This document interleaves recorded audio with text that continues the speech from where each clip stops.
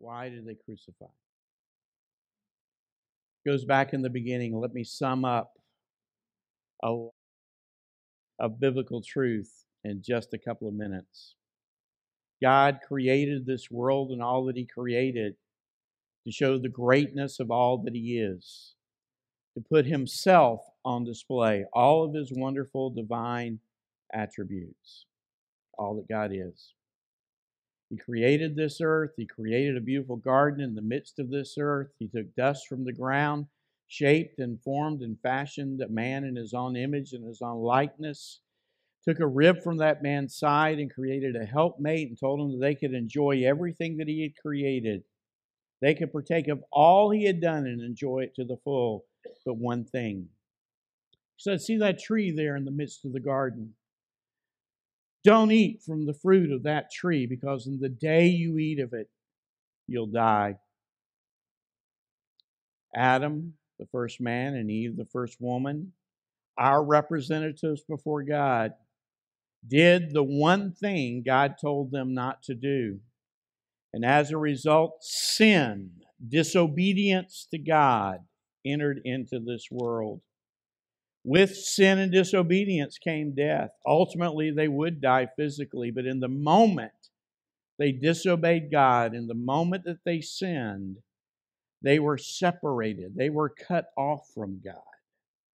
They used to enjoy the closest of fellowship with God.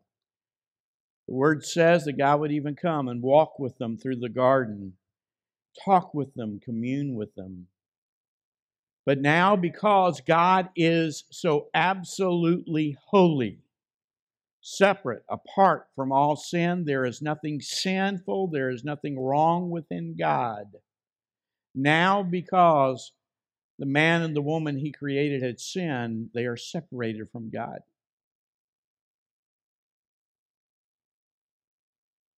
They deserved to be under the wrath and the judgment of God throughout all of eternity, because they had sinned against an eternal God.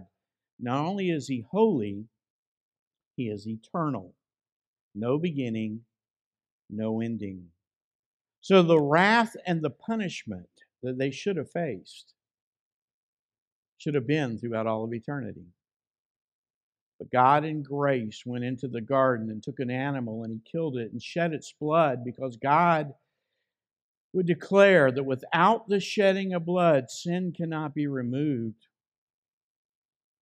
That the price of sin had to be paid, and the price of sin is death. Death.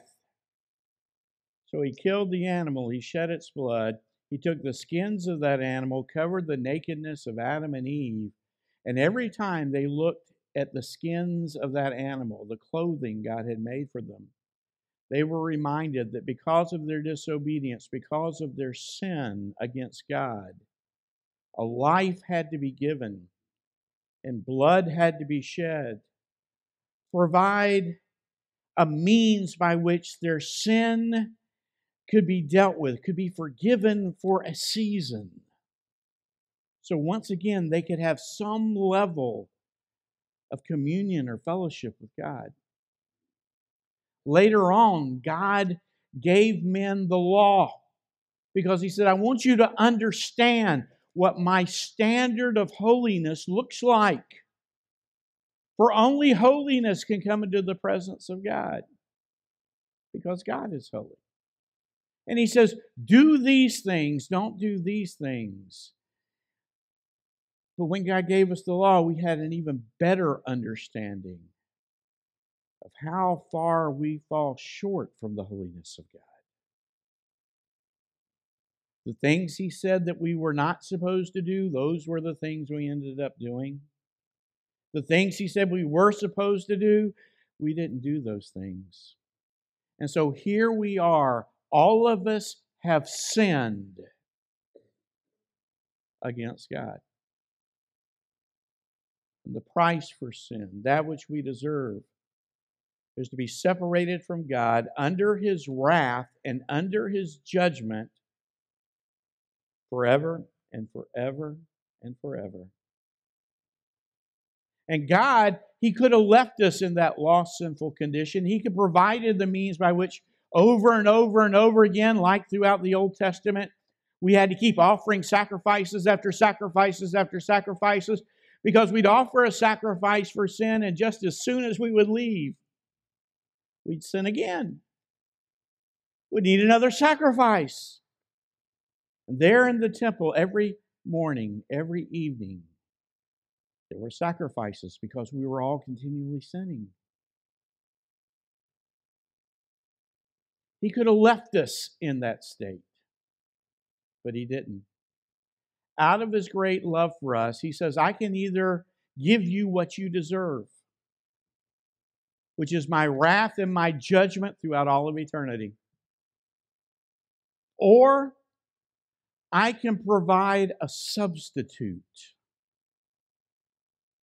a man who would live a life without any sin, always live in perfect obedience to God the Father.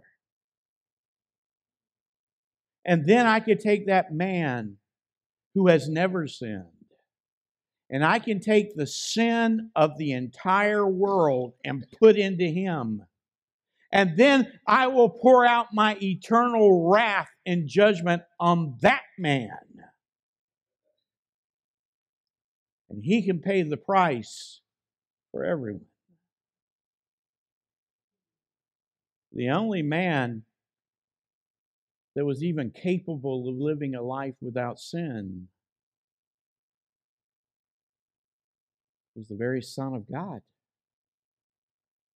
God in human flesh. And so out of God's great love for us, He did send His Son into this world. He was born just like we are born. He had the same type of body we have. But yet in that body, He lived a life where He never had one sinful thought. Not one sinful word crossed His lips. Not one sinful action ever was committed. And at the appointed time, God took His Son, Jesus. And the one who put Him on the cross was not the Romans, was not the Jews. The one who ordered the cross, the one who ordered all of the events to bring Jesus to that cross, was God the Father, who took His own Son to the cross. We're going to pick up the story. I would love to preach, but I'm not going to so much preach this morning. I'll get to some of it. But I want to share what the Word of God has to say about some of the things that happened at the cross. We're going to start in Matthew chapter 27, verse 27 and following. Then the soldiers of the governor took Jesus into the praetorium. Remember the place where the scourging happened? This is the place. They took Him into the praetorium and gathered the whole garrison around Him. And they stripped Him and put a scarlet robe on Him, a symbol of royalty. Then they twisted a crown of thorns. They put it on His head. Every king should have a crown, right? And a reed in his right hand. And they bowed the knee before Him and mocked Him, saying, "Hail, King of the Jews!" Then they spat on Him. They took the reed and struck Him on the head. And when they had mocked Him, they took the robe off Him, put His own clothes on Him, and led Him away to be crucified. Now as they came out of the city, headed toward Golgotha, they found a man of Cyrene, Simon by name. And they compelled him to bear His cross. And when they had come to the place called Golgotha, that is to say, place of the skull. They gave him sour wine mingled with gall to drink, but when he had tasted it, he would not drink. Then they crucified him, divided his garments, casting lots, that it might be fulfilled which was spoken by the prophet. They divided my garments among them, and for my clothing they cast lots. Sitting down, they kept watch over him there. They put up over his head, this was at the direction of Pilate, the accusation written against him. This is Jesus, the King of the Jews. Pilate meant it in mockery. The soldiers meant it in mockery. They didn't know. In their mockery, God was having them speak truth. Notice verse 38. Then 2 robbers were crucified with him, one on the right and another on the left. And those who passed by blasphemed him, wagging their heads and saying, "You who destroyed the temple and built it in 3 days, save yourself. If you're the Son of God, come down from the cross." Likewise, the chief priests, remember in our study of Mark, the scribes, the Pharisees, also mocked with the scribes and elders, saying, "He saved others, himself he cannot save. If he's the King of Israel, let him now come down from the cross, and we will believe him. He trusted in God. Let him deliver him now if you'll have him. For he said, I am the Son of God." Notice verse 44. Even the robbers who were crucified with him reviled him with the same thing. Crucified between 2 thieves. 2 men absolutely guilty for many sins. Being crucified for robbery, thievery. On either side of the Lord Jesus Christ, who had no sin. Even Pilate declared he could find no fault in him. Even Judas, the one who betrayed him, would declare, I have betrayed innocent blood. What about these 2 thieves? Well, let's read Luke's account. Chapter 23, beginning verse 33. And when they had come to the place called Calvary, there they crucified him and the criminals, one on the right hand, the other on the left. Then Jesus said, first statement from the cross, Father, notice the connection, notice the relationship. Father, forgive them, for they do not know what they do. They divided his garments and cast lots. And the people stood looking on, and even the rulers with them sneered, saying, He saved others, let him save himself if he's the Christ, the chosen of God.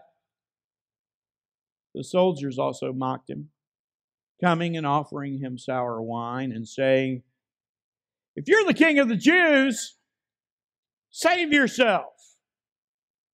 And an inscription also was written over him, a plaque that was nailed to the cross above him. It was written over him in letters of Greek, the common language of the day, Latin, the language of Rome, and Hebrew, the language of the Jews. This is the King of the Jews.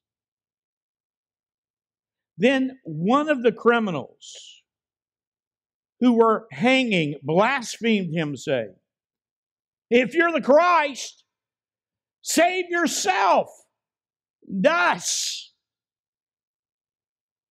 But the other, answering, rebuked him, that is, rebuked the other thief, saying, "Do you not even fear God, seeing you're under the same condemnation? And we indeed justly, for we receive the due reward of our deeds. But this man has done nothing wrong."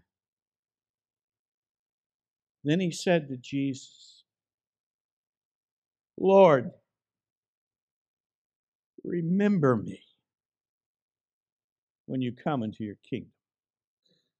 And Jesus said to him, "Assuredly I say to you, today you will be with me in paradise."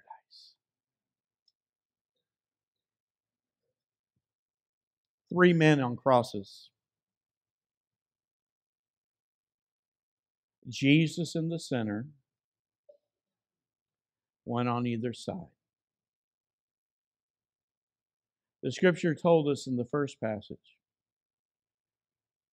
that while they're all hanging there,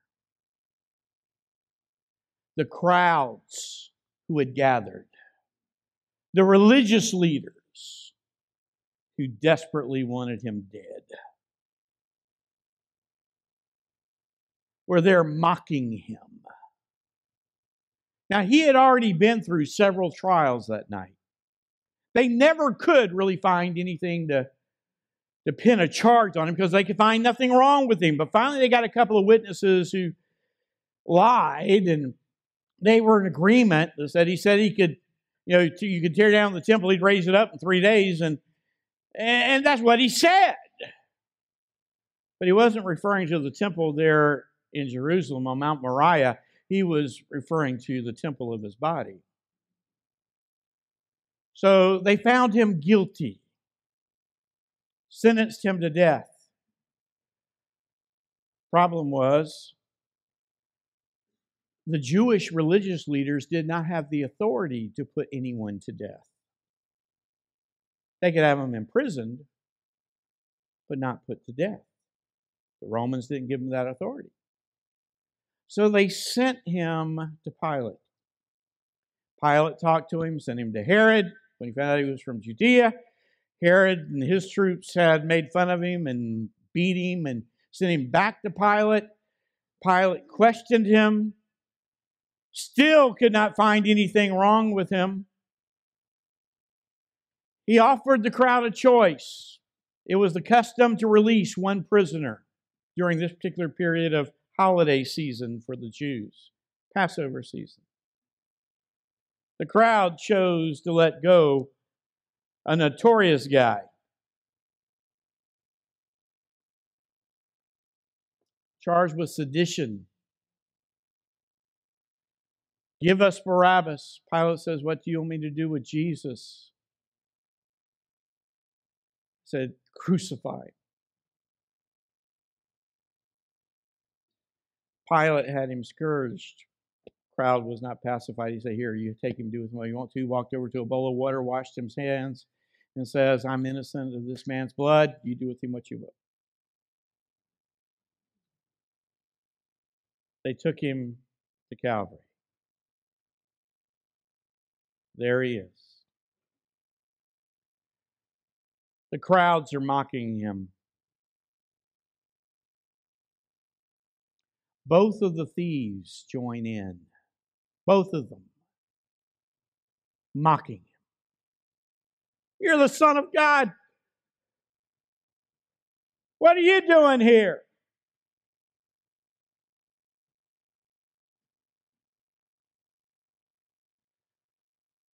But at a certain point, one of the thieves grows quiet. The other one continues to lash out. The other thief is listening to the crowd, listening to their accusations.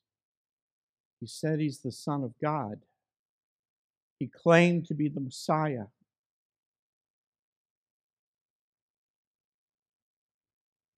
He looks over at Jesus. He was in a lot worse physical condition than the two thieves. He had been beaten. He had been scourged. He had endured much physical torture.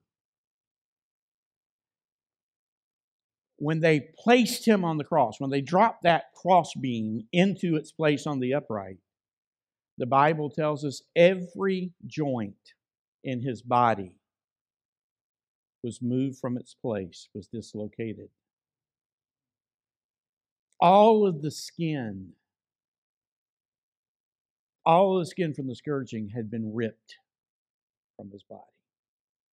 You could literally see the organs and the bones.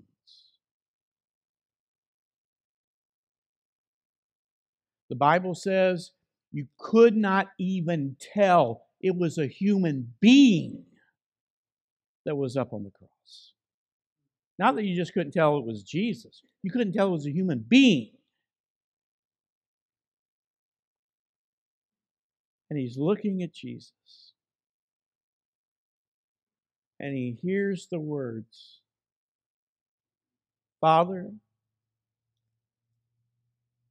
He's talking to God as if he's his father. Father, forgive them. They don't understand what they're doing. Forgive them.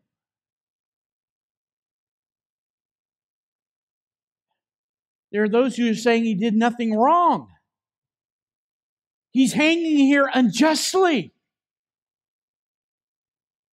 And he forgives them?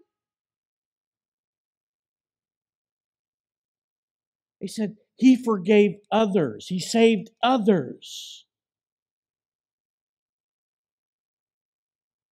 I wonder if he could save me.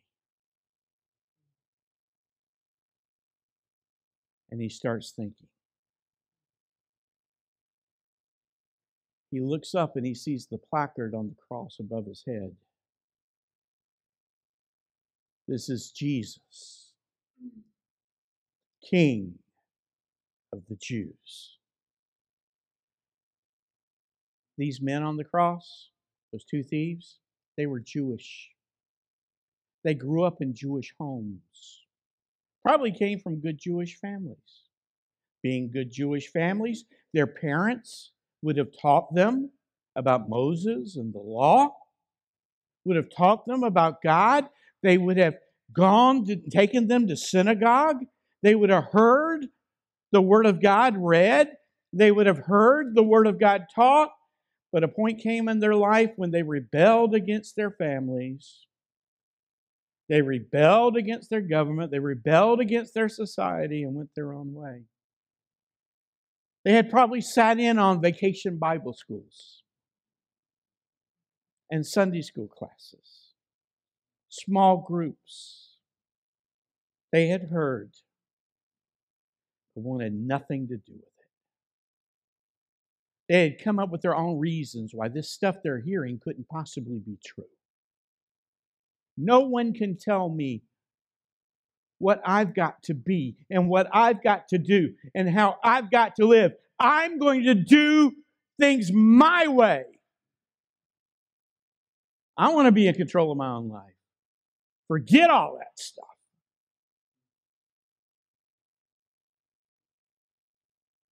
But he listens to the crowd. He listens to the religious leaders. He might have actually sat under some of them in their teachings. And he sees their anger and their hatred and their mockery. And then he looks at him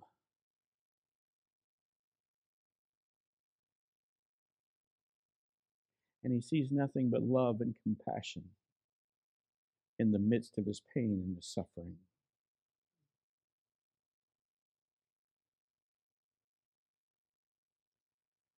The other thief, if you're really the Son of God, if you're really the King of the Jews, save yourself and us. Still hardened. Remember the hard heart last week? That's that man.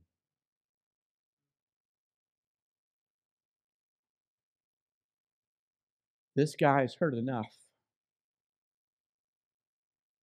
And he says, "What's wrong with you?" And notice, now something's beginning to change within. Don't you even fear God? Now something's happening in this one thief. Fear God. The book of Proverbs says, it is the fear of God that is the beginning of wisdom.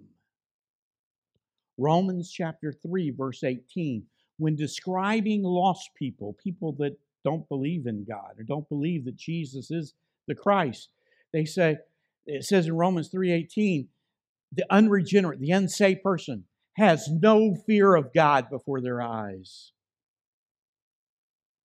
Now this thief says, don't you even fear God? Because now he's thinking, not only am I paying for what I've done in my life before man, but here in the next little while, I'm going to die. And I'm going to stand before a holy God. And it's not that I was judged before some governor on this earth. I'm going to be judged by God. And he starts thinking about what he deserves from God. And what he deserves because of his sin is his wrath and his judgment throughout all of eternity. And he says, don't you even fear God? You and I are getting exactly what we deserve. That was an acknowledgement for his sin. And he says, we're getting what we deserve. That's repentance. He acknowledged that that which he needed was something that could only come from God. God alone could provide his salvation. God alone could provide forgiveness. God alone could provide cleansing. God alone could deal with his sin. We're getting what we deserve. But this man, he's done nothing wrong. And there he acknowledges the sinlessness of Jesus.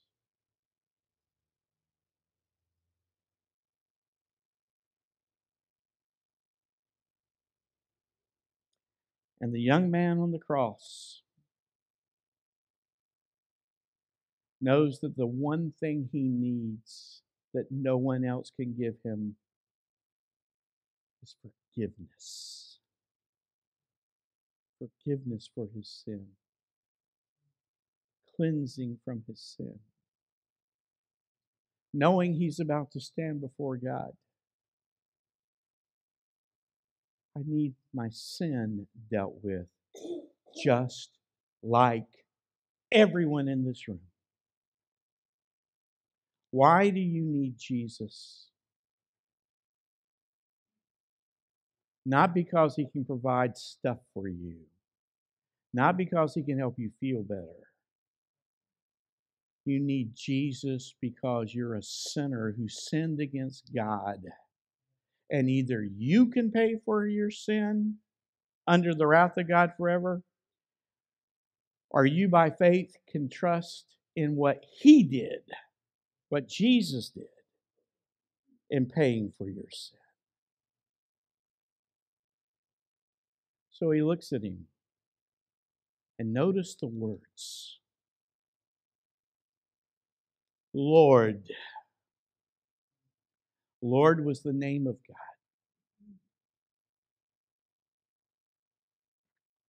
he was acknowledging the one on the cross next to him was indeed what everyone else was mocking him, saying, He is God. He is God. Lord.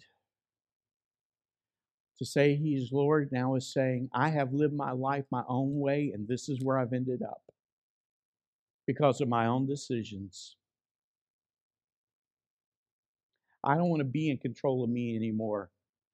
I want to give control to you.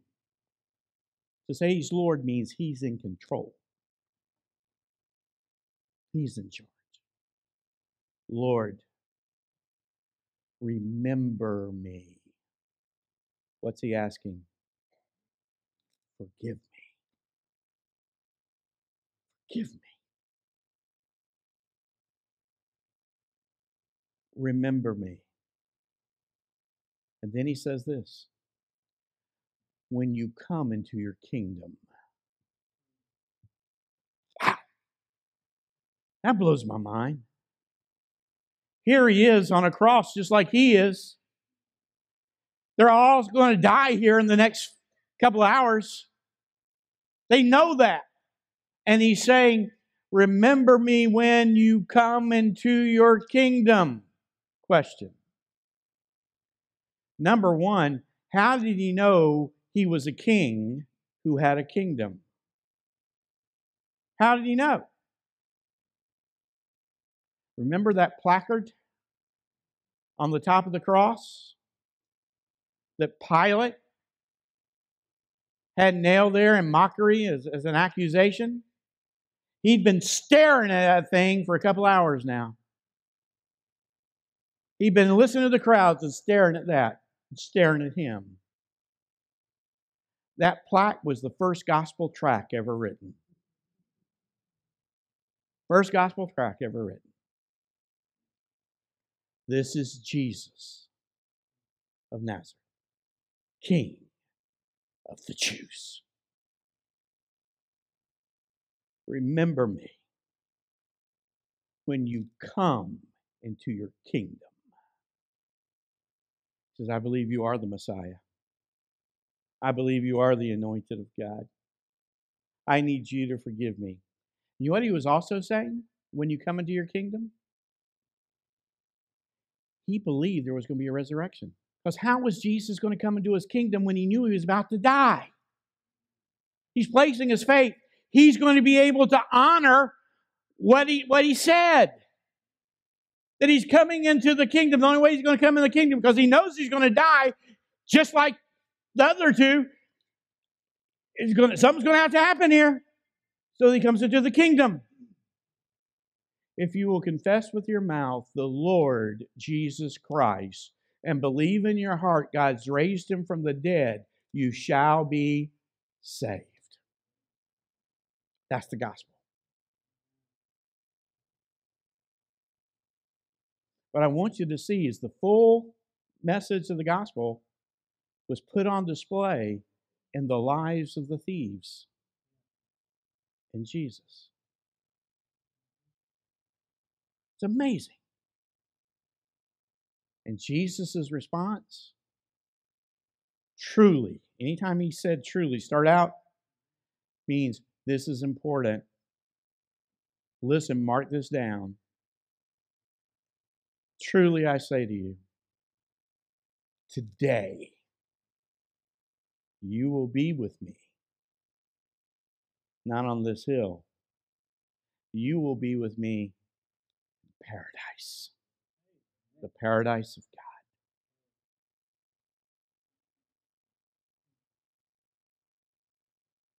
That young man was the first person saved through the cross. Thief. Dying. Under judgment. Who found forgiveness and cleansing through Jesus as He hung on the cross.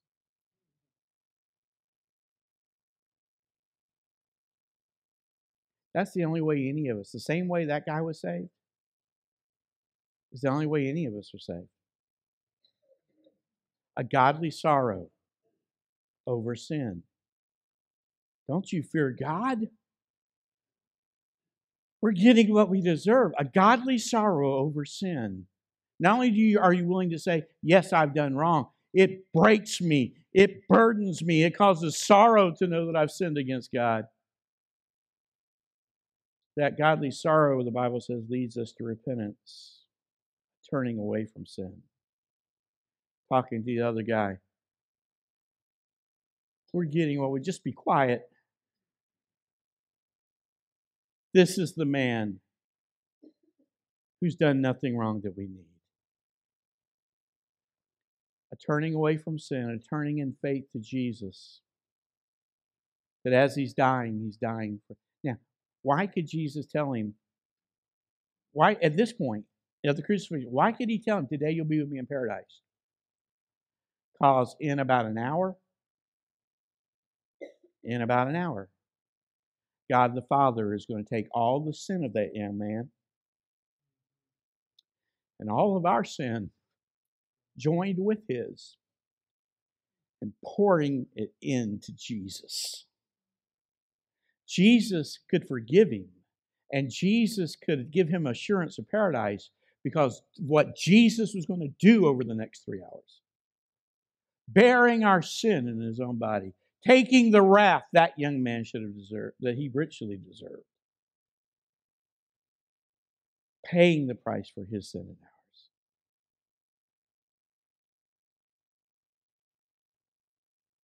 Every person in this room, every one of us, is on one side of the cross or the other. You either have listened to this message, the message of Jesus, and you think it's all a lie. You think it's all made up, or at the very least, it's a distortion. Can't be this is the only way to God. Or you're on the other side.